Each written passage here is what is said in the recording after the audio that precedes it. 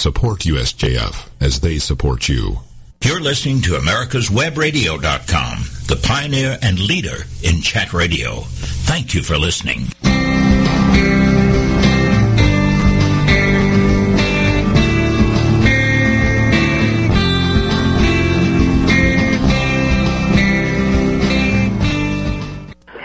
Welcome to America's Homegrown Veggie Show. My guest today is Dr. Linda Chalker-Scott, who is Associate Professor,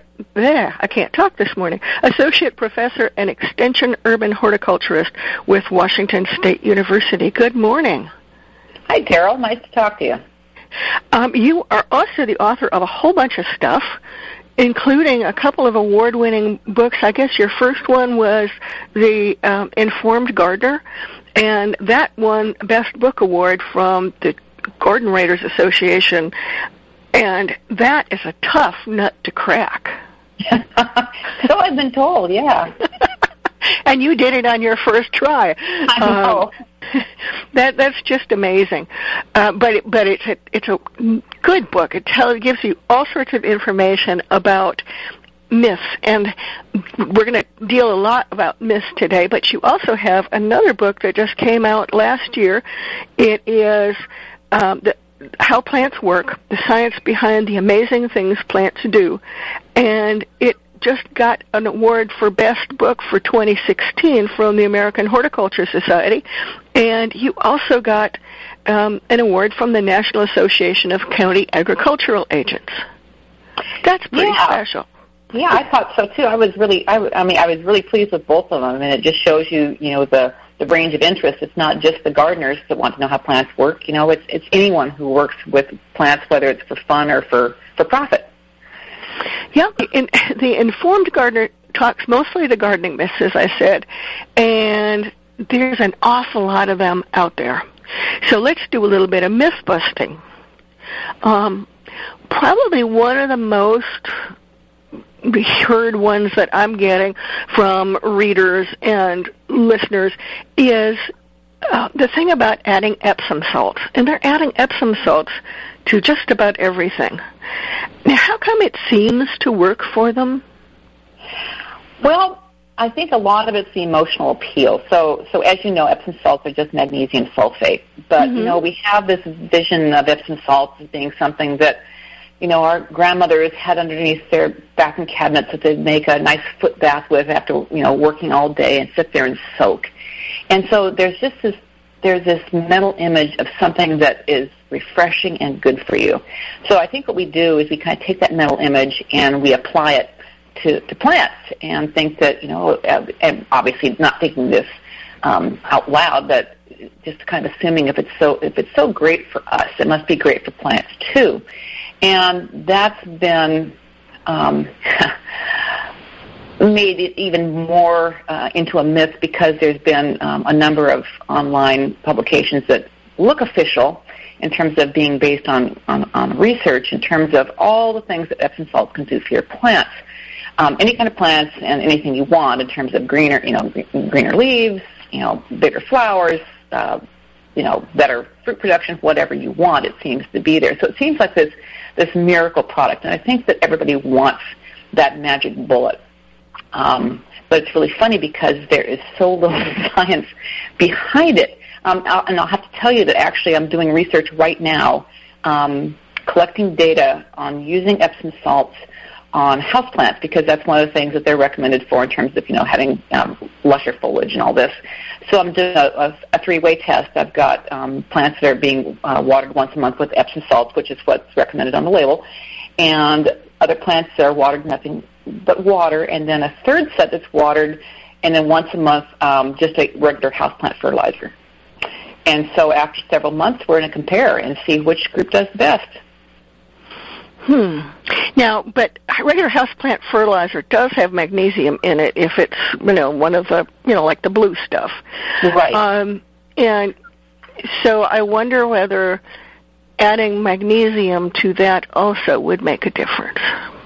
If you didn't have any magnesium in the system, sure. I mean, this is where a lot of this, the plant deficiency research is done. It's done hydroponically. You grow seedlings in the absence of if you do it in the absence of anything, then they die. But if you do, you make up these solutions that are missing one element, and then you grow them just in the presence of all the other elements, and then you compare them all to the control, which has all the elements, and you can see the difference. And so this is where, if you go online, you look for magnesium deficiency in plants, you'll see these horrendous pictures of what plants look like. And that's true, and that's based on these systems where they're excluding magnesium. But few of us have magnesium-deficient soils. This is just something that doesn't happen for home gardens and landscapes. It can happen in very intensively cropped fruit orchards, and then that's dealt with, as a production issue. But for home gardeners and stuff, it's just not a problem. We're not missing magnesium in our soils.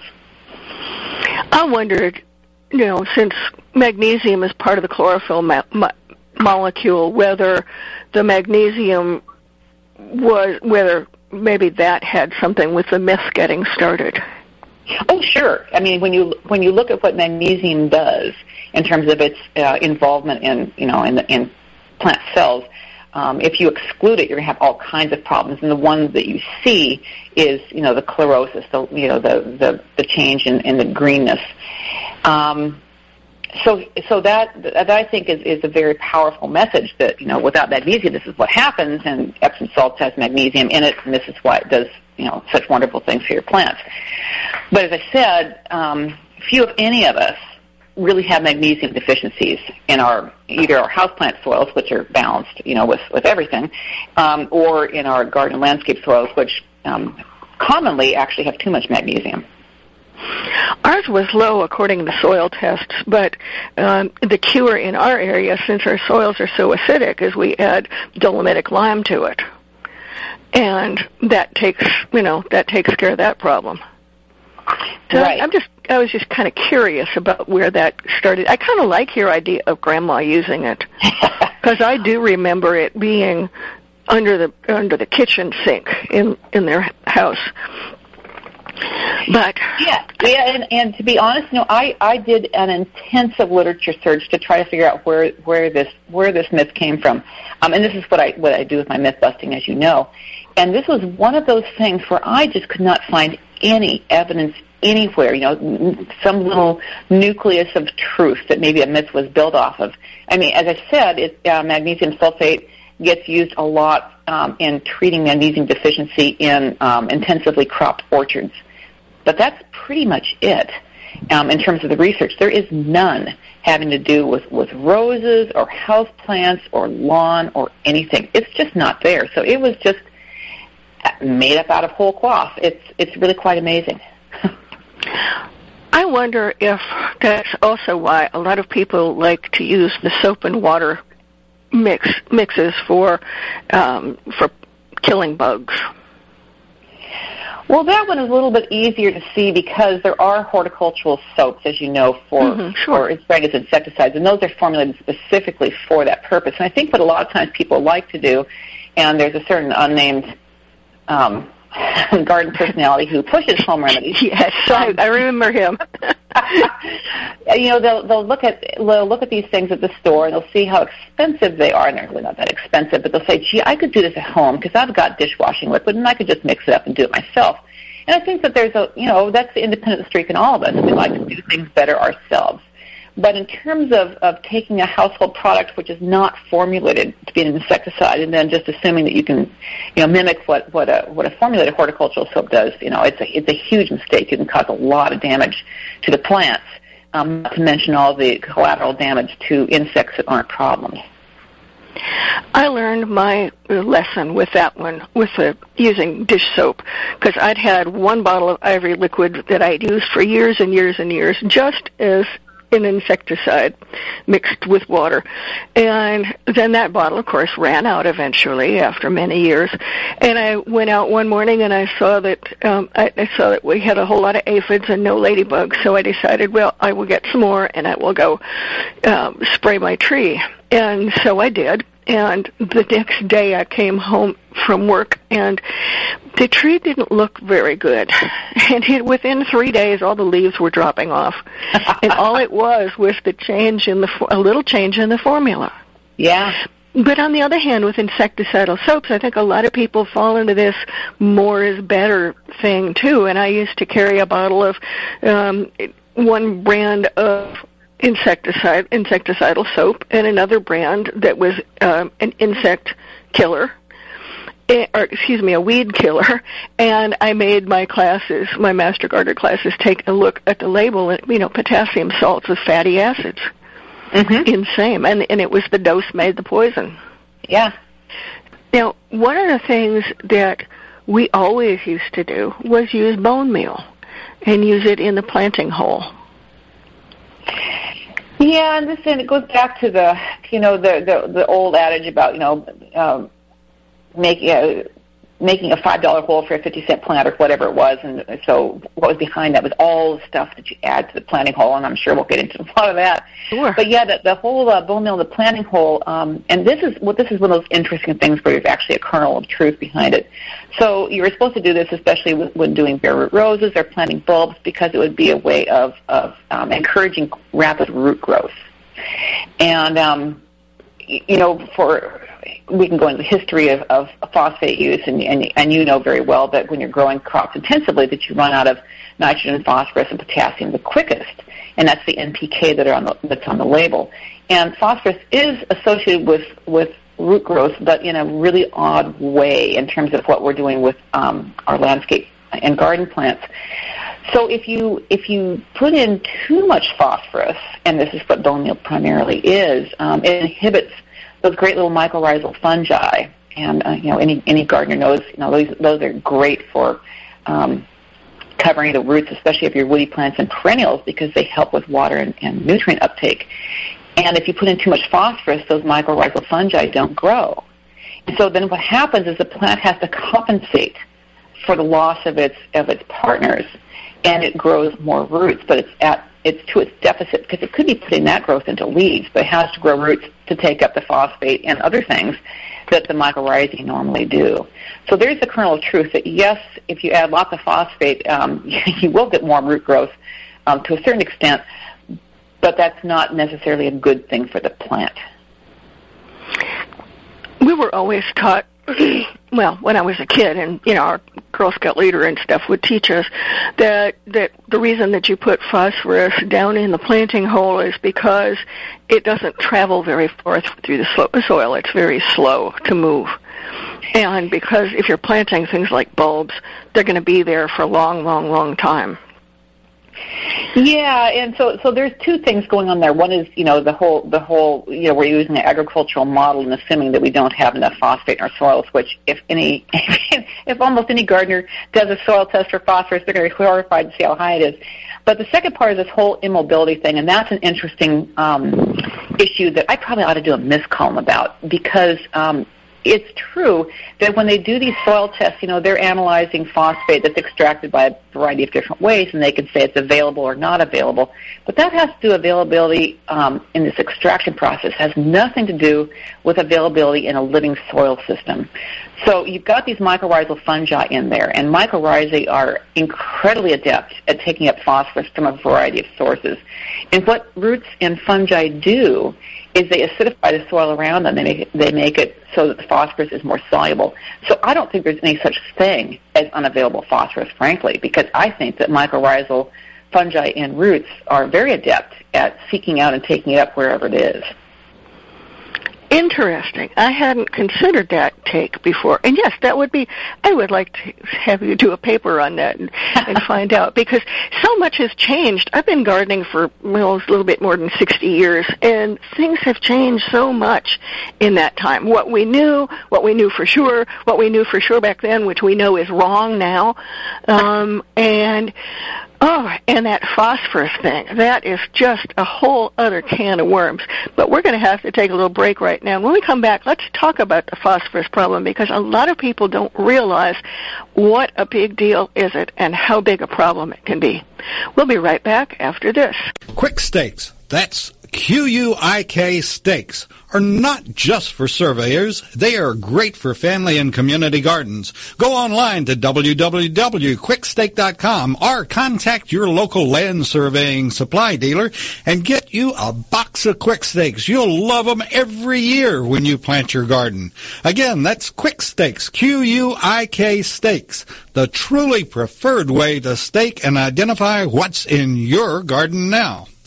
Quick Stakes, that's QUIK stakes, are not just for surveyors. They are great for family and community gardens. Go online to www.quickstake.com or contact your local land surveying supply dealer and get you a box of Quick Stakes. You'll love them every year when you plant your garden.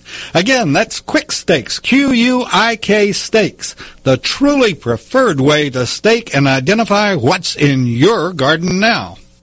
This is America'sWebRadio.com, the best in chat radio designed just for you.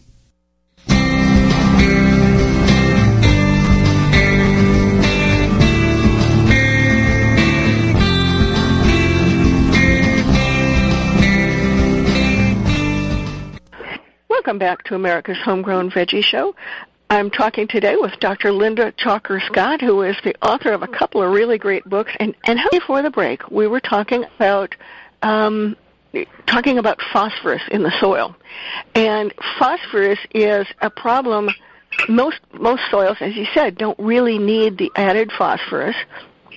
And we've had this big myth going on for years and years about how we needed to add, well, down here in this area, it's 10-10-10 fertilizer to just about everything.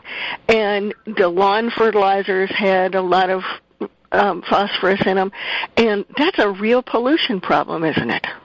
It really is, and for anyone who is in a state where they depend on something coming out of the water, like our state depends on salmon fisheries, you know, it's the death knell for these aquatic systems because excess phosphate, as you know, causes excess algal growth, and then you get algal death, and then you get bacterial growth, and then you have no oxygen in the water anymore.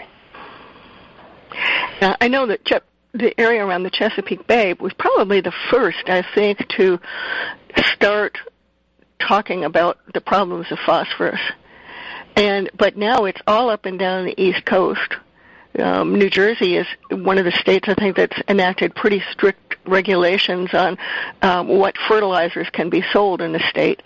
But, you know, what amazes me is that more people just don't go and get a soil test done. I know. And, you know, what I kind of compare it to is, you know, health care. So, you know, most of us go in and we'll go to the doctor and we'll have various lab tests done, and then if you've got an iron deficiency or something like that, there's a way of dealing with it.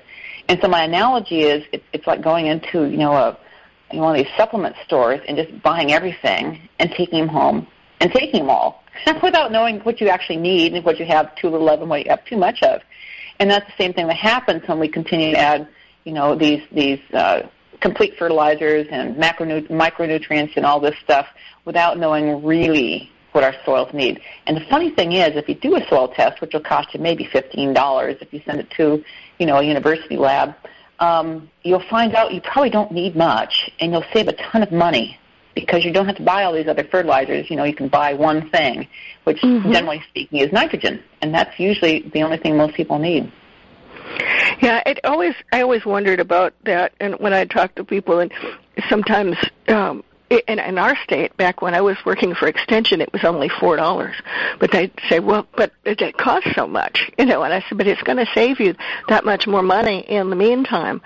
And fortunately, after a year or two, I was able to gather some kind of anecdotal evidence about what phosphorus can do, like a farmer that used to use 10-10-10 on his garden all the time and found that over the years his garden was getting less and less productive.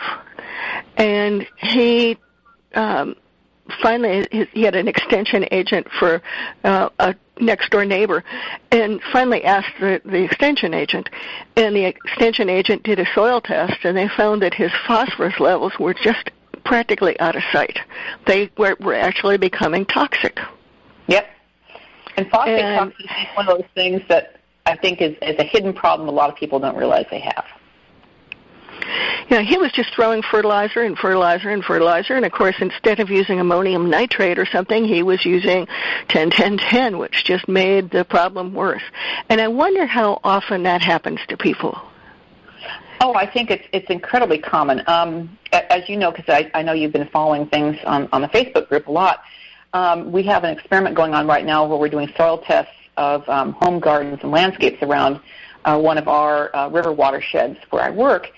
And we're finding ranges of phosphate. Well, let me back up and say that for landscape trees and shrubs, about 12 to 15 parts per million is plenty. And for vegetable gardens, maybe up to 25 to 30 parts per million. We were finding the very lowest we had was 35 parts per million, and the highest was 432. Whoa! Yeah, I mean it's nothing was normal on any of these garden sites, and it's because people do assume they need a complete fertilizer, which is the 10-10-10, and they use the bone meal and they use the chicken manure and all these other very very high phosphate content materials, and the phosphate just doesn't get used up that quickly. That's an astounding finding to me. Yeah. And I assume these people, you mentioned it was in the river corridor, so all that stuff is going or right down into the river, just like it does here. And I was really startled to learn that I was funded, part of my expenses were funded by the EPA, and after UGA had done a test of the water going into and out of major suburban areas around Atlanta. And we used to think that all the problem with phosphorus was the big farms and, cattle wandering through their creeks and stuff like that. And we found that the problem was coming off of suburban landscapes. Yep. And I know it's the agricultural lands get blamed for this, and then if it's not the ag lands, then it's the home lawns. And in our state, you can't buy phosphorus-containing lawn fertilizer anymore unless you have a demonstrated soil deficiency. And so it's not the lawns anymore, and it's not the ag groups. It's home gardeners. That blows me away. But you hear it all the time, and they talk about the NPK and why you need all three of them. So, folks, the moral to this is just go get yourself a soil test every few years. It's not going to break you. It'll save you a lot of money. I was interested to find out that not only were my soils had a few other problems when I first started, but for some crops that I wanted to grow, like cabbage, the cabbage family, we were low in boron. And so I had to add a really minuscule amount of borax to the garden for those row crops. And that's what's so great about, as you mentioned, about getting the soil test, because, you will find, and everyone's soil will be different. You'll find something that might be a little bit low, and then you can just, very carefully add what you need and not more of the other stuff. I don't know how it is in Washington State, but in Georgia they will tell you exactly what you need and how much per feet of row or per 1,000 square feet or 100 square feet. And so you know that when you're going out to buy, because I noticed another thing that happened that I've seen happen fairly often is people will buy a big bag of fertilizer because it's cheaper by the pound that way, and then they'd bring it home and they didn't have a use for it because it was a great big bag and they didn't need that much, so they just keep applying it. That's just right. So they wouldn't have to store it, and the whole thing is kind of mind-boggling to me. But now, our audience is much too smart for that. They're not going to do it. But I bet you they have some other myths. And one of the things that we hear a lot around here is that pine straw makes soil acidic. Yeah, and that you can kind of understand because, there are tannic acids and things that leach out of pine needles and other types of woody material. But it doesn't affect the soil pH, because what you have to think about is how vast the soil is. So, you can see how far it goes horizontally, but then it goes vertically, and it just keeps going, and it's all, connected. And sure, you'll have some localized issues, so perhaps right where the soil is touching the mulch, you might have it be a little more acidic, but that effect is neutralized over the vast soil volume. The only time you might see a difference is if you're using those pine needles in a really, deep mulch in a container or a raised bed or something else where it's a smaller soil system and it's not connected to the entire, the entire soil system. Thank you for that, because that's one that I get all the time. Well, when I say, well, use your pine straw, it's a perfect mulch. And they say, well, isn't it going to make my soil acidic? Thank you for laying that one to rest. Now, I know that you're a big fan of plain old arborist's wood chips, the stuff that you get when you follow the power company or ask them to dump a load for you, or your local friendly tree man. And a lot of people say, oh, as soon as you mention wood chips, they say, oh, but that's going to steal nitrogen. Yeah, it's that same thing about assuming that what's going to happen, that the mulch is going to have that huge of an effect on the entire soil system. So if you look at the soil, and I've actually done research on this and gotten lab tests back on the chemistry of the soil. If you test the soil that's touching the mulch, the wood chips, you will find it's very low in nitrogen. And it takes a good half a year for that effect to go away. But if you go just 1 centimeter below that, it's normal. So the fact that you get a deficiency at the interface is great, because what that means is seeds don't germinate. And most of us that, they're using wood chip mulches, seeds mean weed seeds. So part of that nitrogen deficiency is keeping weed seeds from germinating, but it's not affecting the roots of the existing plants at all. And the benefits of wood chip mulches far outweigh that nitrogen deficiency at the interface. Yeah, I frequently would recommend to people, if they, had a newly cut landscape where nothing was growing, especially if they had a really steep one where nothing was going to grow, nothing was going to hold, I'd say, well, cover it in, 6 inches or so of wood chips and let them decompose, and then you're going to have great soil underneath that. Yep. And by golly, it worked. It sure does. And as you know, this is an area that I've done a ton of research on, I've published on, and I used to, when I was teaching classes at the University of Washington, we had student-run projects where we would be restoring degraded parklands and other areas around the city, and that was the first thing you do, is you put down a foot of wood chips and you let it sit. And then you start planting. And it's amazing the beneficial properties that just simple wood chips can bring. Yeah, and in most cases it's free. You can't get any better than that. And That's some right. people say, well, they look ugly. These are just, they're not even pieces. They're not like the colored pine bark and stuff like that. But frankly, I find the colored pine bark to be repulsive. Yeah, it's an acquired taste. I'm going to put it that way. What I've actually been successful at convincing some people, because some people really don't like the looks, and so I say, okay, this is what you do, is put down the first, 3-4 inches of wood chips, and then put just an inch of your favorite colored mulch on the top of it. So you've got your aesthetic appeal, but the bulk of that material is the good old arborist wood chips. That is a great idea. We have to take another little break right now, but we'll be right back after this. The disease of addiction is a life-altering challenge, not just for the person suffering its effects, but also for the family and friends who support and love the one caught in its grasp. What should be the course of treatment? Who is the best person to render treatment? And what is the best place to go for the care that is needed? We know that you want answers to these and many more questions. Call 770-696-9862 and speak to a representative of the Atlanta Healing Center.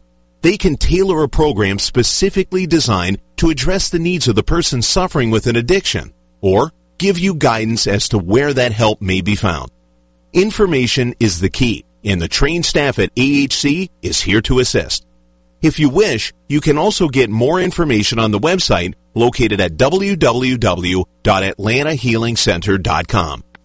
When 4 members of Congress all die within 4 months, each of their deaths appears to be from natural causes.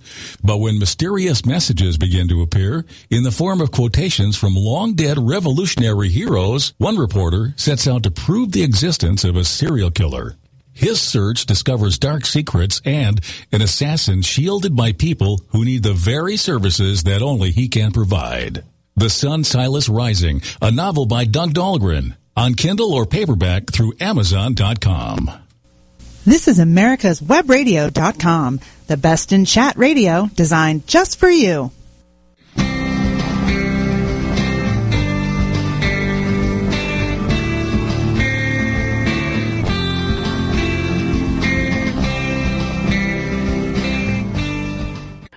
Welcome back to America's Homegrown Veggie Show. My guest today is Dr. Linda Chalker-Scott, and we're talking about gardening myths.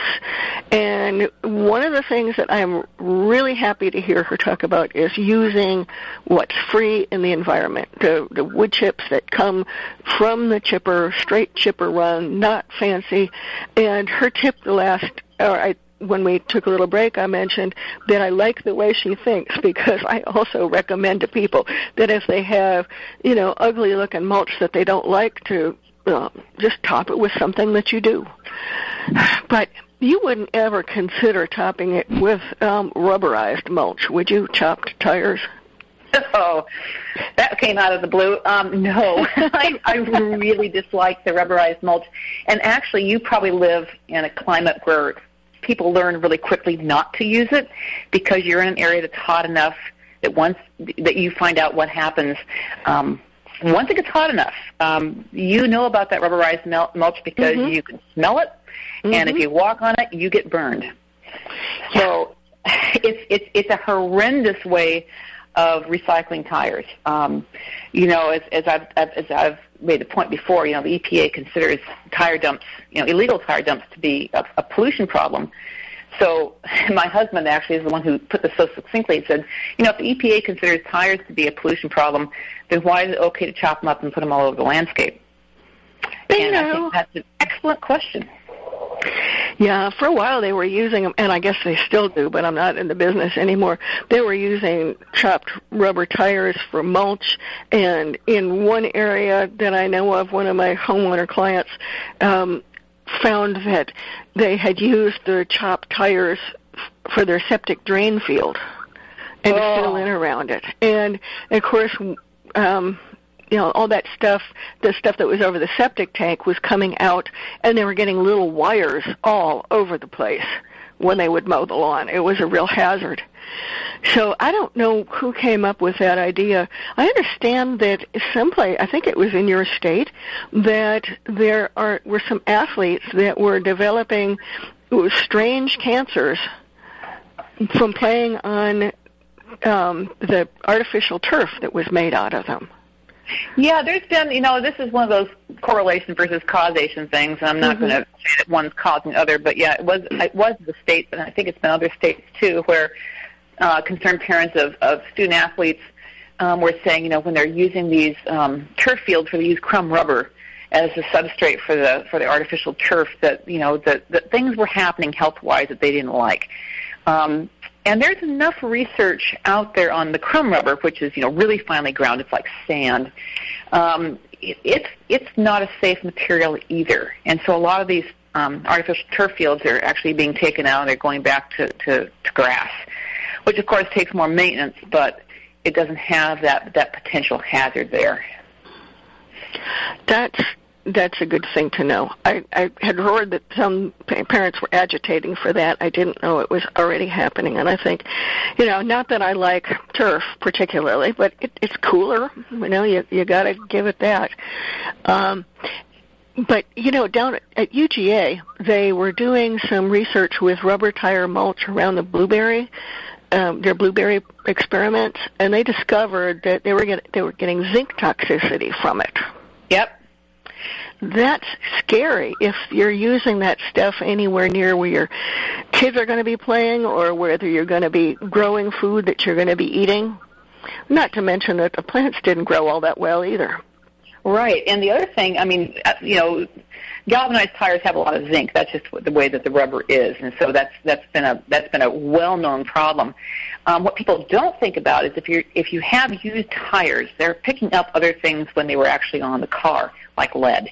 And they found with a lot of these, rubberized mulches that they have, well, not the mulches so much, but the tires have, lead particles and these other heavy metals. And once you put those on your landscape, they're there. It's an element; it doesn't break down. So by bringing in these rubberized mulches, you may be unwittingly bringing in sources of heavy metals that you really don't want in your soil. Yeah, and lead can blow in the breeze, and it's easily picked up by kids as their kids are playing. They get it on their hand, and a lot of kids, especially the littlest ones, they go right from their hand to into their mouth. That's just too scary. I wish they would ban it. As your husband says, why don't they? It doesn't make sense to add that pollution problem to your landscape. Right. Wow. So I hope nobody uses rubberized mulch in their landscape. Besides it stinking. Ugh. Too many other bad things with it. Now, let's get back to some other myths, like watering during the day will burn the leaves of your plants. Yeah, and that one, it seems to make sense, like so many myths do. It seems to make a certain amount of logical sense that if you've got water droplets out there, that it would focus the sun's rays and burn like magnifying glasses do. But it actually doesn't. And what people are usually seeing, if they're watering midday, what's happened is they've noticed that a plant is wilting. So they go out there and water it, and they come back the next day or two, and they find that the leaves are all dry and crispy. And that's not because they watered midday. It's because they watered too late. So people are seeing terminal wilt, in other words, wilt that you don't recover from. And they're watering, and then when the leaves die, they mistakenly think it's because they watered at the wrong time of day. So as you know, if you go to the beach or something, and you go in water and you come back out, you're cooler once you come back out because you've got water in your skin. It doesn't intensify the sun and make you hotter. It doesn't burn you. It actually cools you. So watering is always going to cool foliage. It's not going to make it hotter. We are sort of fortunate in this area in that people are restricted in the hours that they can water. No watering allowed for the most part in the middle of the day. So the plants can go into the hottest part of the day having already gotten their water. Yeah, and that gets people, their behavior to change so that they're doing the watering in the morning, which when you're looking at water conservation is the best time to do it. And of course the caveat is any time your plants look stressed, that's the time to water. Yeah. If you come home from work and they're laying on the ground wilted, yes, or I can't tell you how much that watering in the middle of the day thing has plagued. I don't know, I think it plagues most extension offices and Master Gardener question booths because, of course, we do have very, very intense sun. Even in the wintertime here, you can get a good sunburn. Sure. If you're out there, as a gardener, you go run out on the first good day that you have, and you don't think in the winter to put on sunscreen. So it is very, very intense. But I'm glad we've put that one to rest, too.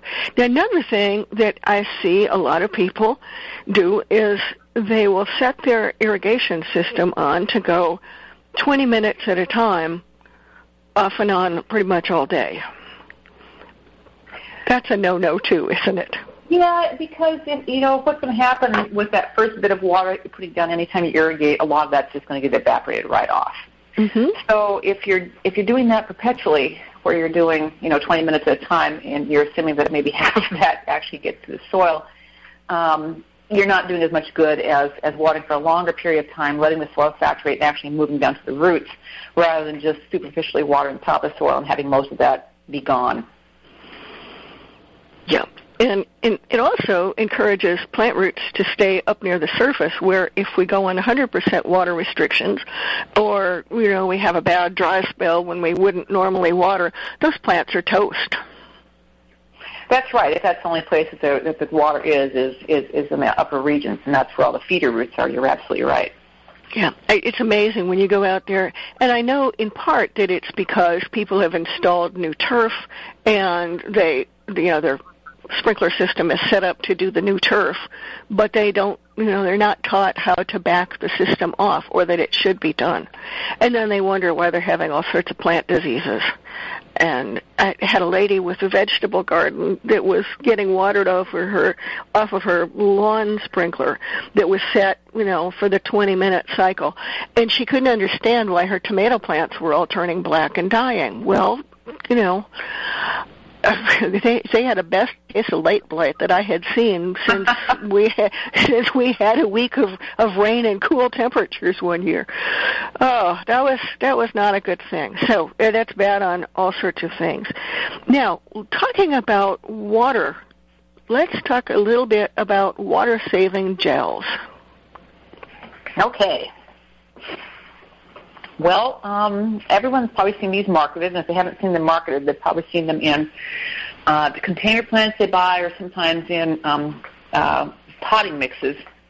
And so they're those little granules that absorb a bunch of water, and then they get big and squishy. And actually, you've probably seen these other places too. They get sold as this is just horrifying for reasons that we'll talk about.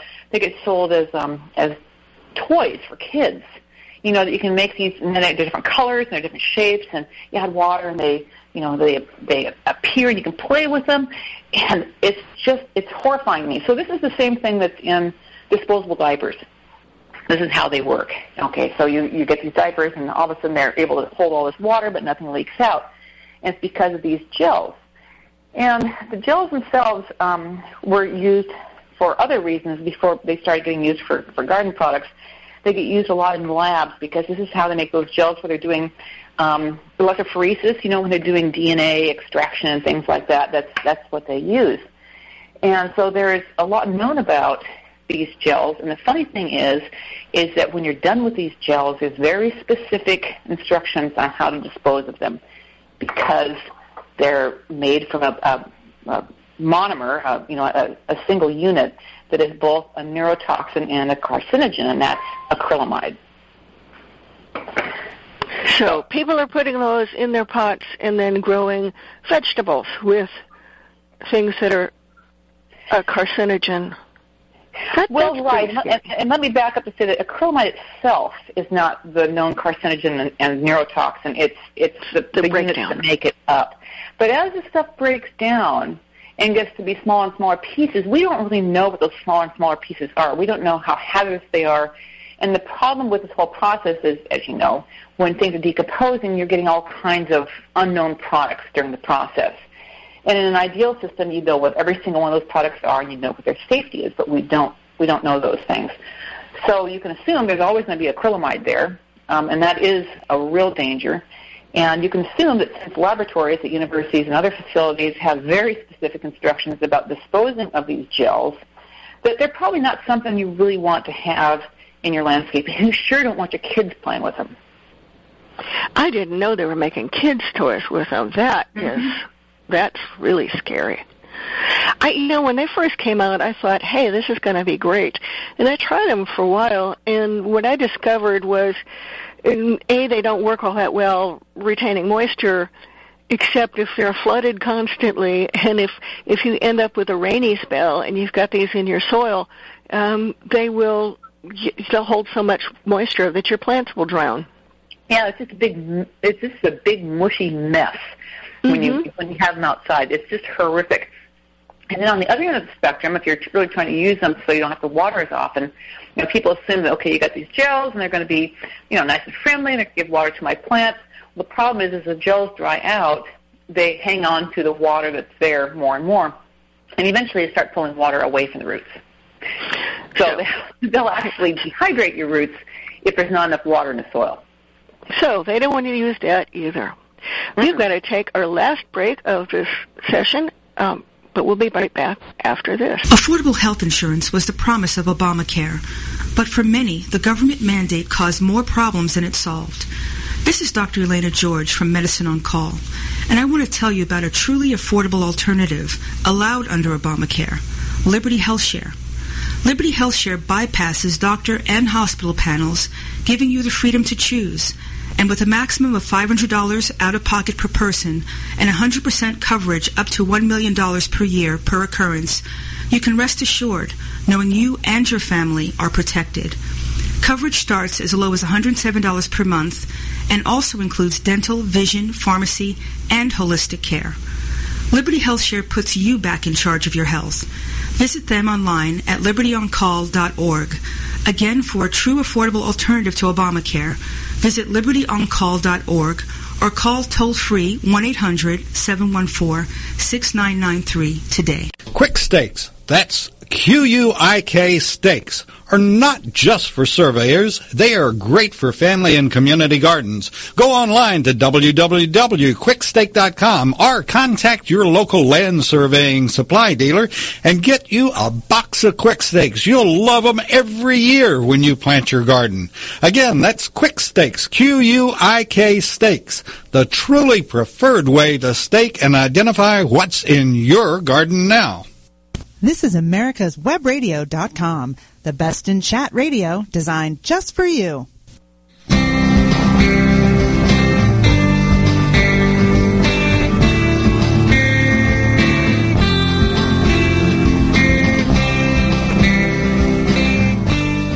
Welcome back to America's Homegrown Veggie Show. I'm here today with Dr. Linda Chalker-Scott, and we're talking gardening myths. And one of the myths that still persists, and I know I grew up with it. My mother was a great gardener with houseplants, and she always instructed me to put a layer of, well, actually, most of the time it was just one shard of upside down in the bottom of the pot to take over that hole. And somehow or another, and that still makes sense, I guess, if you're using a clay pot to keep the water from coming out. But somehow or another, it got to be popular to put a whole bunch of rocks in the bottom, thinking that that was going to improve drainage. But you've done some research on that, haven't you? Well, not just me, but people 100 years ago did research on this, and this still is a very common myth, and it's because it makes a certain amount of logical sense, to us. So we think about water movement, and we think, when you've got something like gravel, water's just going to pour through gravel.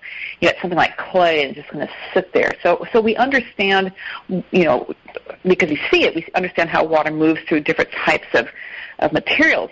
But what we don't understand until we see it for ourselves is that when you have two soils or materials that are really different in size and texture, that when the water moves through one of those layers and then it hits that interface between the two, it stops moving.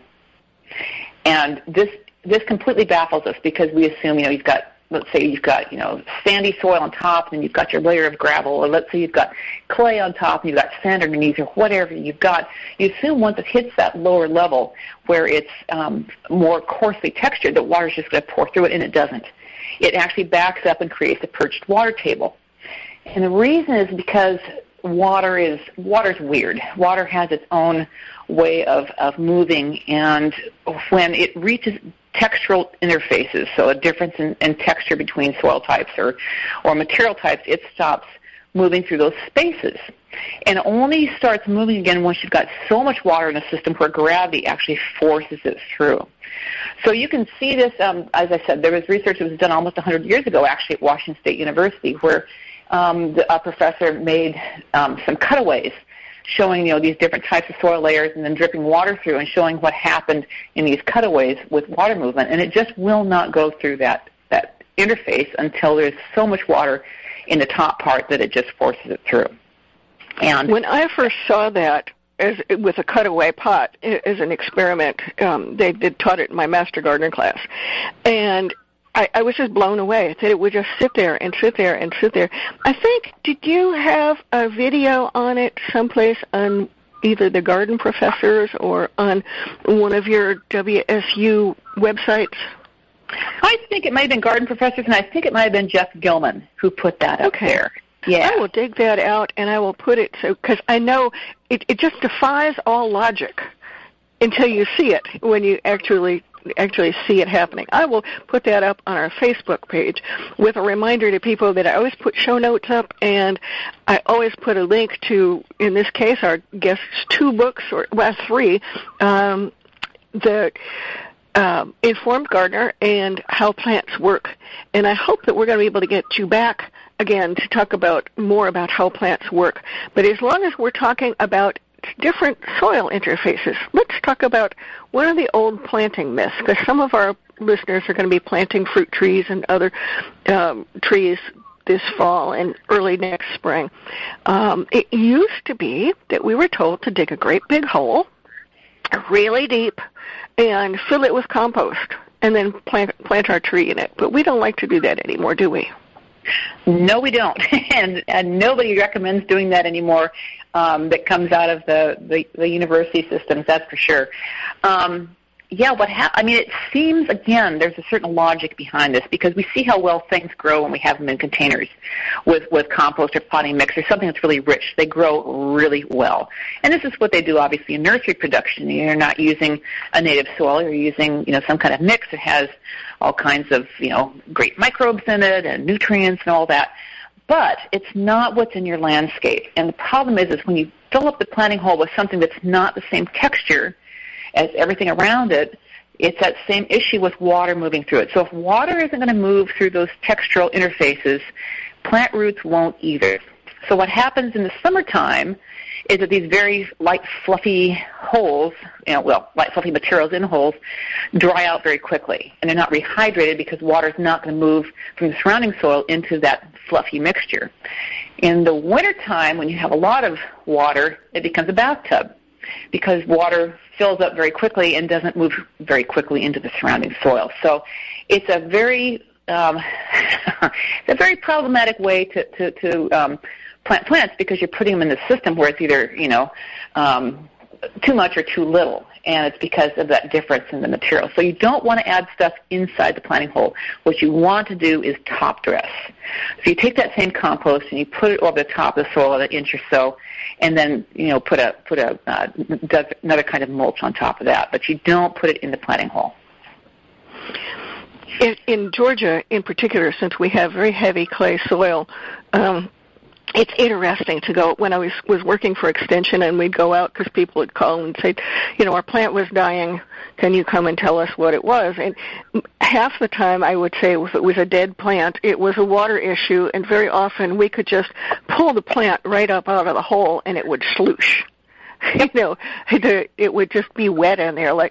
And we also had, for a while, some not too swift landscapers, supposed landscapers, who would dig their planting holes with a soil auger, a fence post auger. That didn't work too well either. So I'm glad we can put that one apart. Now, talking a little bit about fruit trees again, I've seen a lot of, I don't think I've ever seen it on an Extension website, thank goodness, but I've seen an awful lot of people lately recommending getting 3 dwarf fruit trees and putting them all in the same planting hole. Yeah, then that's a really common thing, and it's not a good practice at all. I actually wrote about this one on the Garden Professor's blog, and what I did was I got into the literature to see if I could figure out, where is this coming from, because I was assured that this is all science-based. And I will say that there are intensively managed agricultural systems where they do plant fairly densely, but they're not putting them all in the same hole, and they're not putting them nearly that close together. So even if you're digging 3 holes, they wouldn't be that close together. So there are systems where you're using smaller trees, dwarf trees, and their roots obviously don't go as far as larger trees, and you can plant them densely, but not to the density that is being recommended for doing these three trees in one hole. And the problem is you're just introducing this huge competition issue. They're all going to compete with each other. And probably what's going to happen is one of them is probably not going to be as vigorous as the other 2, and it's going to die. So it's not that they're going to help each other. Plants don't do that. Plants compete with each other. They don't help each other. And it's a bad system. Thank you. I couldn't imagine, especially, I thought it might work maybe in some climate. I know in ours, we have to keep our fruit trees pretty well thinned out because we need the air circulation. When we get our summer wet spells where we have a thunderstorm in the evening or the afternoon and the plant stays wet all the way through the night and into the next day, that's really hard on plants that don't have air circulation. It's hard on them anyway, but then when you don't have the air circulation. Now, we've been talking about planting holes, and I know we're running out of time, but what we don't really want to do a nice deep planting hole, do we? No, and, we waste a lot of time and energy doing that. So we have this perception, and again, it's a kind of a human thing. We love seeing symmetry. So we think about, trees. They're tall, and so we think of the roots kind of being the opposite of that, going the other direction. So we think about them having this giant taproot. And sure, seedlings have taproots, but mature plants do not. And so if you look at blowdown trees, for instance, you don't see a giant carrot sticking out of the ground. What you see is a big mass, a pancake of roots going all different directions. So mature trees and shrubs have pancakes as root systems. They don't have carrots. And so when you dig a hole, you shouldn't be digging it for a carrot, or you shouldn't be digging it the same shape and size as a container. You should be digging it for what the roots actually look like. So this gets into a whole other thing, which I know we don't have time for, in terms of how you go about planting trees and shrubs so that their roots are going the direction you want. But no, you don't have to dig very deep holes.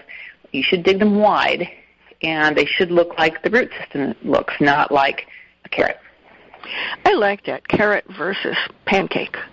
I will put a link up on our website on the Facebook page to how to plant. There's some really good literature out there, so people don't have a problem. They can find the information fairly easily, but I'll put up a link. Now, we are very close to out of time, and doggone it, I wanted to talk about why slugs eat your plants and not your weeds, and about why tree leaves turn when it's not fall and things like that. But we are just about out of time, so why don't you tell people how they can get hold of you, where you blog, where they can find your articles? Okay, well, my website's really easy to find. So rather than giving you the university address, which is completely unmemorable, I actually bought a web address, and it's theinformedgardener.com. Good. All one word, and it'll take you right over to my university page, and that's full of these horticultural myths, and we've got some fact sheets and projects and all kinds of stuff there. It's all free. So that's one way.